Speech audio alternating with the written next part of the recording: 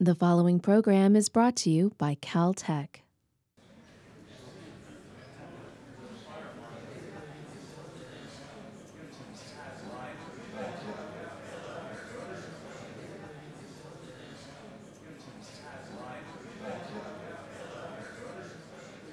So with that, I'd like to our first lecturer is John Lewis. John Lewis is the study scientist for this activity. I think he's called Distinguished Study Scientist or Visiting Scientist or something. John is a professor at the University of Arizona who splits his time, or has been splitting his time, between Arizona and the state of Washington.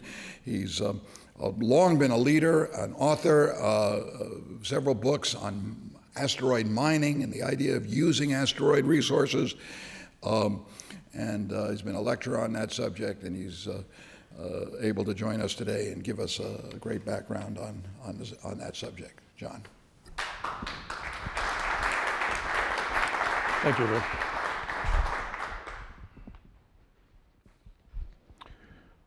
So I have to push this button to talk, huh? No, you don't have to. I don't have to. Oh, I'm good. All right, fine. The usual beginning announcement you've already covered, but the way I prefer to hear it is, at the end of this session, please remember to turn your cell phones back on. I'm going to be giving you a 30-minute presentation on what would normally be packaged as a year-long course. So I'm going to have to talk fast, and being a former MIT professor, I will have to encourage you to find the nearest fire hose, grasp it firmly with both hands, and insert it into your mouth. You're going to be drinking from the fire hose for the next few minutes. And remember, everything will be on the final. Okay. Think outside the box. The purpose of our exercise here today is to think outside the Earth-Moon system. We may be thinking in terms of bodies that actually do pass between the Earth and the Moon from time to time, but spend most of their lives well outside this box. We'll be thinking mostly about the near-Earth asteroids, and for those of you who are here for the introductory background, not for you experts who've been through this all before, what are near-Earth asteroids and where are they? There are on the order of 1,000 kilometer or larger sized near-Earth asteroids, about 400,000 100-meter sized near-Earth asteroids. They have orbital periods that generally range from 0.9 to 7 years. Orbital inclinations are usually 10 to 20 degrees. Orbital eccentricities range from very low, near zero, to very high, 0.9, an orbit characteristic of short-period comets. They're mostly, however, centered near 0.5. About 1/3 of all the near-Earth asteroids are fated eventually to hit the Earth. Which ones and when are very important questions, and you will be hearing about that later today. About 20% of the asteroids in every size category are easier to land on than the Moon, meaning that a given booster rocket from Earth can soft land a larger payload on those asteroids than it can on the Moon.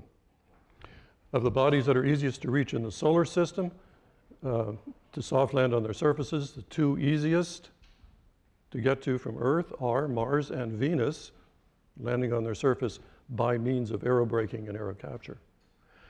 But then the next 200 in order are near-Earth asteroids, then the Moon. And I'm talking here about kilometer-sized bodies, 200 kilometer-sized bodies. If you will accept 800-meter-sized bodies, double that number. Okay. Here's what, okay, we need to know what they're made of. We have over 10,000 meteorites here on Earth that have been analyzed. The immediate source of virtually all of these meteorites is the near-Earth asteroid population, which in turn is a derivative population. Most of them are escapees from the asteroid belt, or they are extinct short-period comets. There are approximately 50 different compositional classes of meteorites known in our collections. If I were to summarize them all for you, I'd be out of time. They range from stainless steel, natural stainless steel, to essentially lake bottom mud with salts and organic material and clay minerals, and so on in them. Remote sensing in the ultraviolet visible and near IR regions has revealed the spectral classes that many of these asteroids belong to, with certain fundamental limitations. One of these is that the asteroid has to be bright enough so that we can get the spectrum of it with decent resolution. This limits us to getting spectral data rather handily on the biggest near-Earth asteroids, but only with great difficulty and at rare intervals for the very small near-Earth asteroids, which we can take spectra of only when they're exceptionally close to Earth and therefore bright enough. We also have spacecraft in situ measurements, and we have a rather feeble sample return from the Hayabusa mission, which basically failed in picking up a decent sample and came back contaminated with a little dust, which turns out to be a wonderful source of information for us.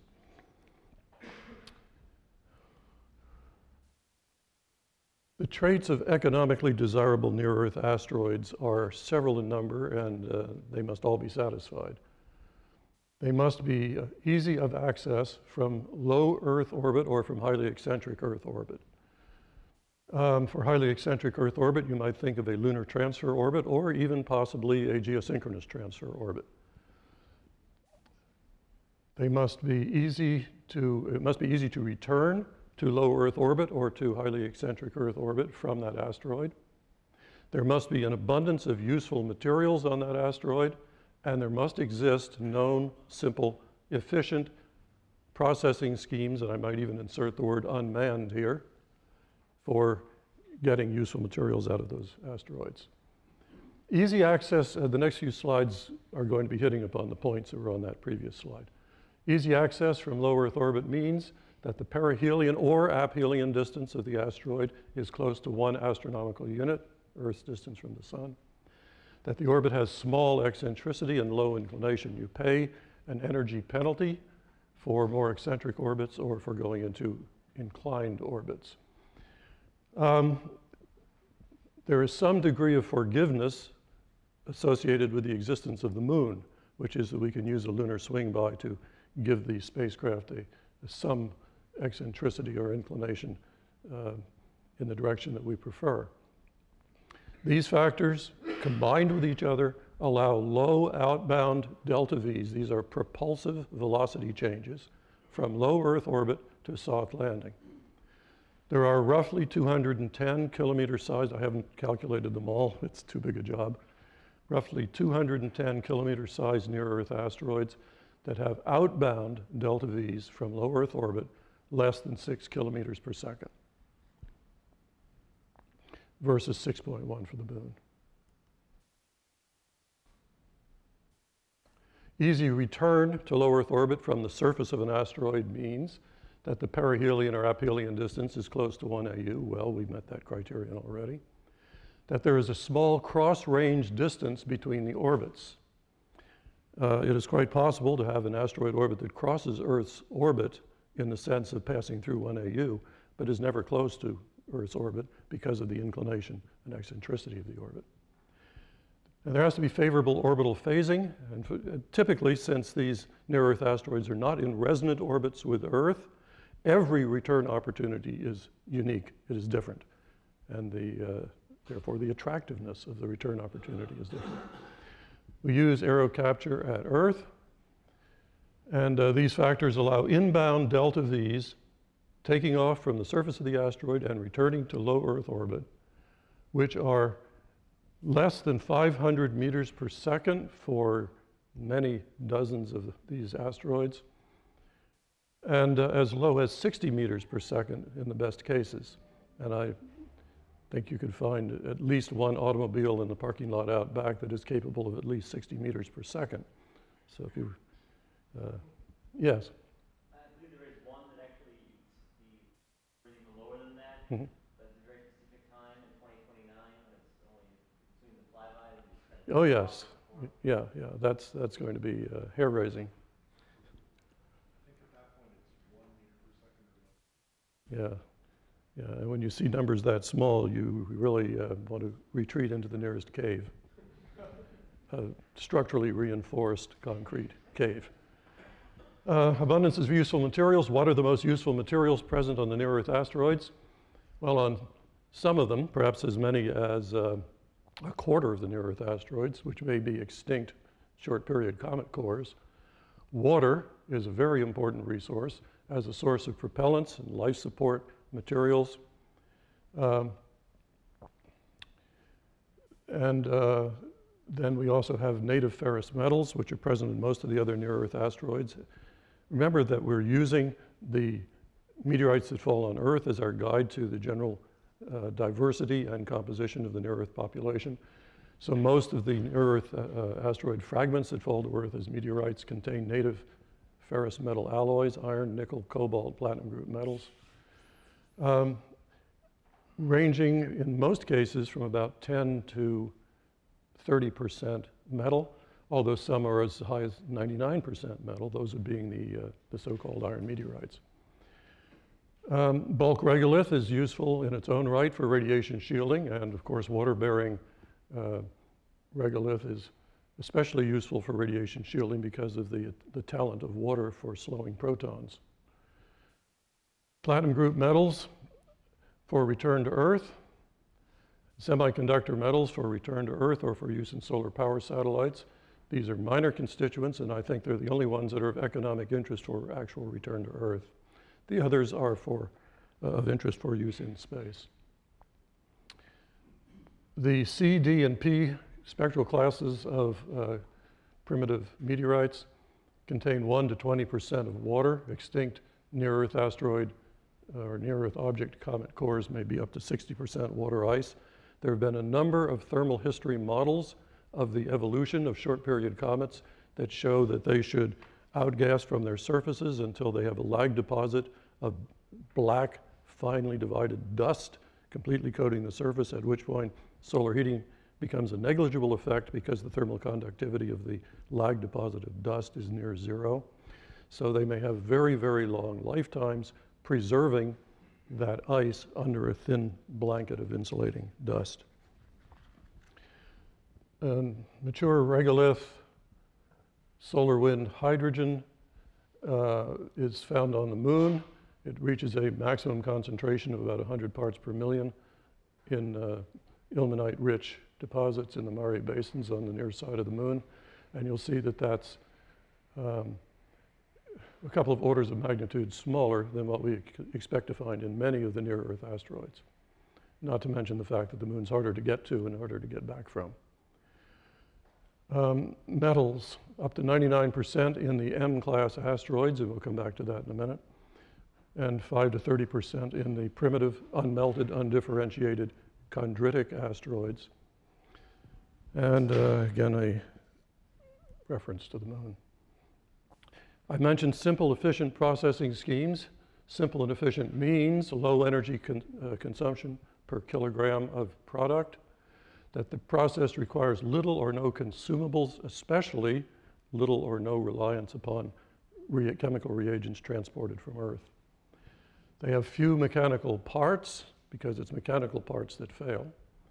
Modular design for ease of repair, highly autonomous operation, and you would certainly want to have on board artificial intelligence expert systems for process control and for adaptive control with, while operating in an environment in which there are certain to be unknown factors. They have to, these vehicles or these processors would have to have self-diagnosis and self-repair capabilities to a significant degree. They should make maximum use of low-grade solar thermal energy, which implies avoiding the complexity and the mass overhead of power conversion systems wherever possible. And they should use regenerative heat capture whenever possible. Here's some examples of some of these processing schemes. There are books on this subject. There's a literature of several thousand pages on these processing schemes, so this is going to be brief. Ice extraction by the melting and sublimation of native ice using solar or nuclear power, and I would always prefer solar, simply on grounds of simplicity and efficiency. Water extraction from hydroxyl silicates, the clay minerals I mentioned that are present in the the wettest of the primitive meteorites, by solar or nuclear heating, electrolysis of water, and liquefaction of hydrogen and oxygen for use as chemical propellants. So zero-G or micro-G electrolysis of water. Sounds like a space station process. It is. Ferrous metal volatilization, separation, purification, and deposition by the gaseous Mond process. This has been in commercial operation since over 100 years ago. The reactions, the essential reactions here are that solid iron-nickel alloys reacted with carbon monoxide gas at a pressure of about 100 atmospheres and 100 degrees Celsius. Forms gaseous iron pentacarbonyl and nickel tetracarbonyl, which have about the vapor pressure of liquid water. Those gases can then be separated by fractional distillation, and they can be selectively decomposed, for example, by passing them through a heated mold at 200 degrees Celsius to deposit single crystal deposits of iron or nickel that will fill the mold. This is a commercial process that's been in operation by a couple of companies in the United States. They make finished optical products in one step in a mold. No cutting, grinding, or polishing. So these are potentially very interesting, especially if you want a relatively simple route to growing nuts, bolts, beams, and girders, wires, and so on, out of abundant materials without elaborate equipment. The magnitude of near-Earth asteroid resources, the total near-Earth asteroid mass is about 4 times 10 to the 18th grams. That's slightly conservative. There are about 10 to the 18th grams of ferrous metals in that collection, about 10 to the 18th grams of water, if we're correct in identifying the very dark, high eccentricity near-Earth asteroids as being extinct short-period comet cores. The Earth's surface market value of the metals in the near-Earth asteroid population are so astronomical as to be irrelevant to reality. Those are in trillions of dollars. You would never think, unless there's some amazing technical breakthrough of bringing iron and nickel back to Earth because it's cheaper to produce them here on Earth. And by the way, much of the production of nickel, cobalt, and platinum group metals here on Earth is done by the Mond process, the gaseous carbonyl process that I just described to you. It is the standard method. If you have a nickel in your pocket that's actually made of nickel, chances are that that nickel was extracted and purified and deposited using the Mond process. High value imports for Earth: platinum, palladium, osmium, iridium, rhodium, and ruthenium. Their prices in 2006 and 2011. Platinum has mirrored gold in its price increases. These prices are just a week old. Notice that some of them have not changed much. Notice that rhodium has undergone a massive price crash. There are several stories here. One story is that these metals, being sufficiently small in quantity, are subject to speculation and price manipulation. So you can see wild fluctuations in prices that really have no fundamental meaning. Basically, we're producing enough of these metals to satisfy only a part of the hypothetical demand. They're in short supply. Note that palladium has gone up by a factor of 3 in that time period, and that doesn't seem to be simply speculation. Also, dissolved in the iron-nickel native metal alloy, we have nonmetals which are useful in making semiconductors, such as indium, gallium, germanium, arsenic, antimony, selenium, tellurium, so on. Their prices, as you can see on there, are much lower. So bringing them back to Earth is probably of less interest. High utility materials for use in space. Metals are of enormous use in space. You can produce high purity iron from the Mond process. Single step deposition of iron with purity of 99.9999%. Okay? Iron of that level of purity behaves like stainless steel. The corrosion of iron in our normal experience is due not to the iron, but is due to impurities in the iron and defects in the iron lattice. If we can purify iron by that process, we can use that iron as iron in place of anything that we would normally make out of stainless steel, such as habitats, propellant tanks, structures. And they're going to be extremely corrosion resistant and extremely strong, tensile strength of piano wire. High precision chemical vapor deposition of nickel gives you it gives you the possibility of co-depositing iron-nickel carbonyl mixtures to make alloys of the composition that you want. And you also have the possibility of using any of this material as bulk radiation shielding. The smallest known M-type near-Earth asteroid is Amun. There's good reason to believe it's not really made of metal. So I continue to use this slide because this would still be the smallest known M-type asteroid.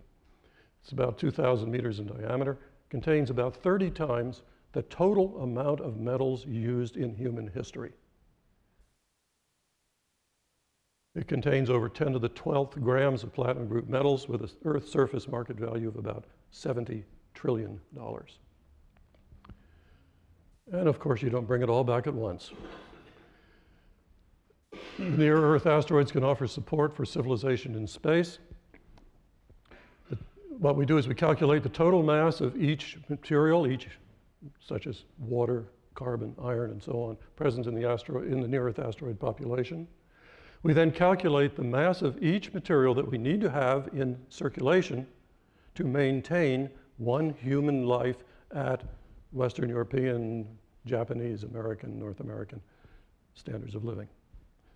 And we divide to find out how many people could be supported by the near-Earth asteroid population in a continuously recycling regime in which the only input is solar power. The answer is 10 billion people. What about the asteroid belt, you might ask? The asteroid belt contains 1 million times as much mass as the near-Earth asteroid population. 1 million times 10 billion people could be supported by the resources in the asteroids. The limiting resource, a good question, the limiting resource is nitrogen. And if you look forward into the future enough centuries, I think you'll see that rather than fighting over oil, we'll be fighting over sources of nitrogen. It's our limiting resource. Yes, we need it, fire suppression. The low Earth, in low Earth orbit, we have a demand for propellants, for transfer to higher orbits and to more distant destinations, and we have a demand for radiation shielding for space stations. In geosynchronous orbit, we have a demand for structural metals for solar power satellites, and it sure would be nice to bring the mass of solar power satellites downhill into Earth's gravity field rather than uphill from the ground. The cost of providing it would be far lower. In geosynchronous orbit, you also need station-keeping propellants, and you need photovoltaics for solar power satellites. Water is of tremendous interest as a propellant. The direct use of water as a propellant can be by means of solar thermal propulsion, STP, or nuclear thermal propulsion, where you simply use that source of energy to heat the water up to very, very high temperatures and emit it as an exhaust.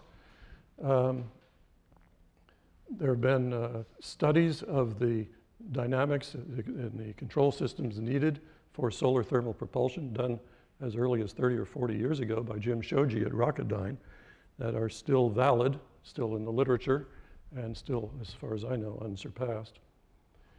Nuclear thermal propulsion, same thing. You just run the water through a reactor and blast out extremely high temperature water vapor. If you electrolyze the water to hydrogen and oxygen, you then have three options open. One is hydrogen solar thermal power, propulsion. Hydrogen solar thermal propulsion is capable of much higher specific impulses than the steam rocket because you're exhausting a gas with a much higher thermal speed with a mass of 2 instead of 18. And hydrogen nuclear thermal propulsion. And finally, hydrogen oxygen chemical propulsion with a classic example given on the right. Okay, The typical near-Earth asteroid that has a perihelion rather close to Earth, and here painting with a broad brush, they generally do, we wouldn't call them near-Earth asteroids, they typically have aphelia out in the asteroid belt. So once you've established a station on a near-Earth asteroid, chances are it will give you a free visit to the asteroid belt on every orbit around the sun. Typical orbital period, 3, 5, 7 years. The regolith of the near-Earth asteroid, which is very easy to handle and push around, most near-Earth asteroids have regolith, can provide handy radiation shielding if you land a populated module on the surface of this asteroid. You can cover it with dirt without exceptional difficulty. The materials of the asteroid may provide propellants if you've chosen the right kind of asteroid. You can choose an asteroid that provides a pretty decent Earth-Mars transfer orbit. It has a perihelion near Earth and an aphelion near Mars. And with sufficiently small asteroids, you can modify the orbit to provide the parameters that you want for a transfer to Mars.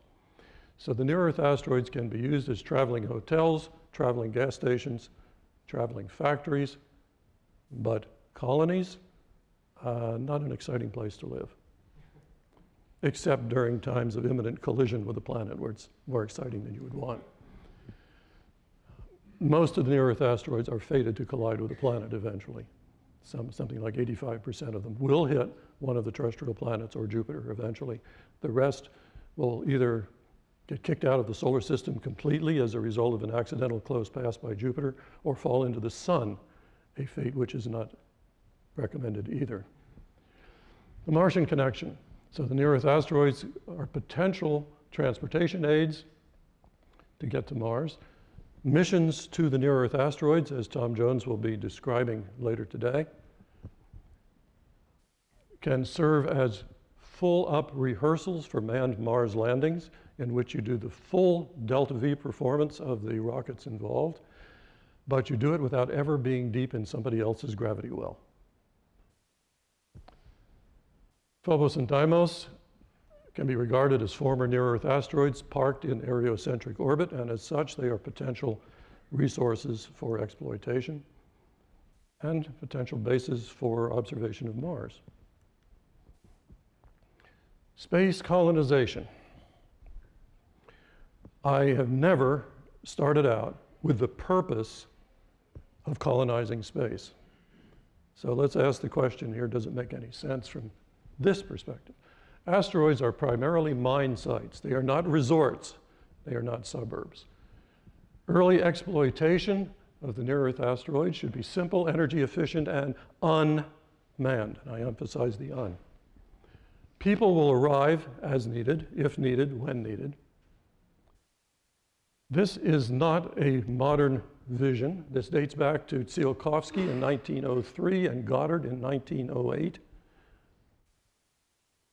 Space colonization is not our beginning goal. If it happens, it will be as a response to compelling opportunities. Asteroids over the moon.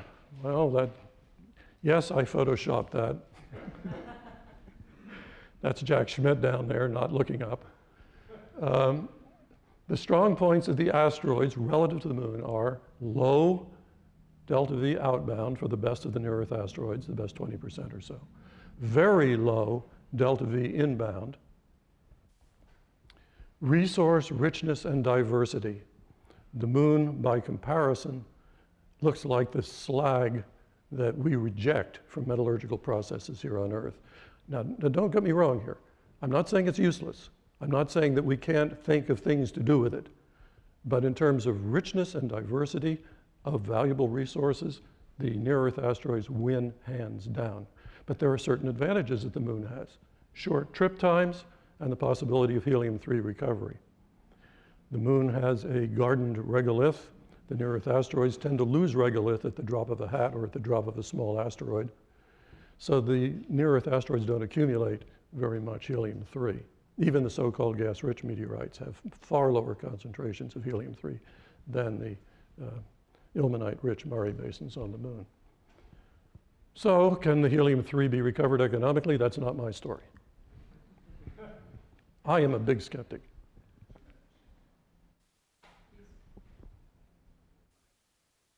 Okay, I'm watching my lights here. Okay, the roles of private enterprise in this, I think, are crucial. Sure, the government has a role in fundamental technology development and in fundamental exploration. Low-cost competitive access to space is the key to large-scale space development. Large-scale competitive mineral exploration and efficient competitive resource exploitation are also keys to economy. This word competitive doesn't seem to influence NASA's choice of missions or the economy of its launch services. If you don't get that joke, talk to me later. Construction and operation of communication and transportation hubs can be done very well by, as we know, by competitive private systems. We cannot afford a centrally controlled, duplication-free, government-dominated effort. Okay, Tsiolkovsky back in 1904 gave 14 points for the development of the solar system. And these are the first 7 pretty basic stuff up through 1965. Numbers 8 through 14 are of more interest. Spacesuits, we did that in 1965. Space agriculture as the source of food. Earth orbiting space colonies. Use of solar energy for transportation and power in space.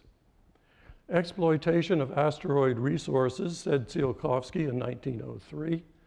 Then the industrialization of space, and finally, are you with me on this? Wait for it. The perfection of mankind and society. I don't think any of us would claim that we have achieved number 14 yet. But the sobering fact is that the last time we made noticeable progress on Tsiolkovsky's list was 1965. And we should put in here the exploration of the solar system. The manned exploration of the solar system came to an end in 1973. Will we resume it? Only if there's sufficient incentive. Suggested reading. By the way, all of these slides will be in my paper, and you can refer to them to get the things that you could not swallow from the fire hose as I was administering it. A paper on the legal regime for space resource utilization, looking in terms of the existing laws on the subject and what you can and cannot do and where you can and cannot do it. And you'll see my subtitle down there in the corner. Best not spoken out loud. This is what we're looking for. We're looking at the solar system as an arena for human endeavor, both unmanned and manned. And we're looking outside the box now. We may have the moon in the foreground, but we've got Mars and the moons of Mars. We've got the near-Earth asteroids in the same box now. Okay, that's it.